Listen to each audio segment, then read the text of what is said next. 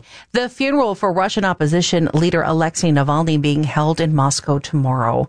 A former Navalny campaign manager forced to flee Russia because of his political work is now living in the Philadelphia area, and he tells KYW's Connor Barkon that Navalny's death devastated him, and this funeral is sure to upset the Putin regime. Igor Chernuk was hired in 2017 as the youngest regional campaign manager for Alexei Navalny's presidential run. It was at the intersection of being qualified enough and crazy enough. Chernuk led the campaign office in the Russian province of Kaliningrad between Poland and Lithuania.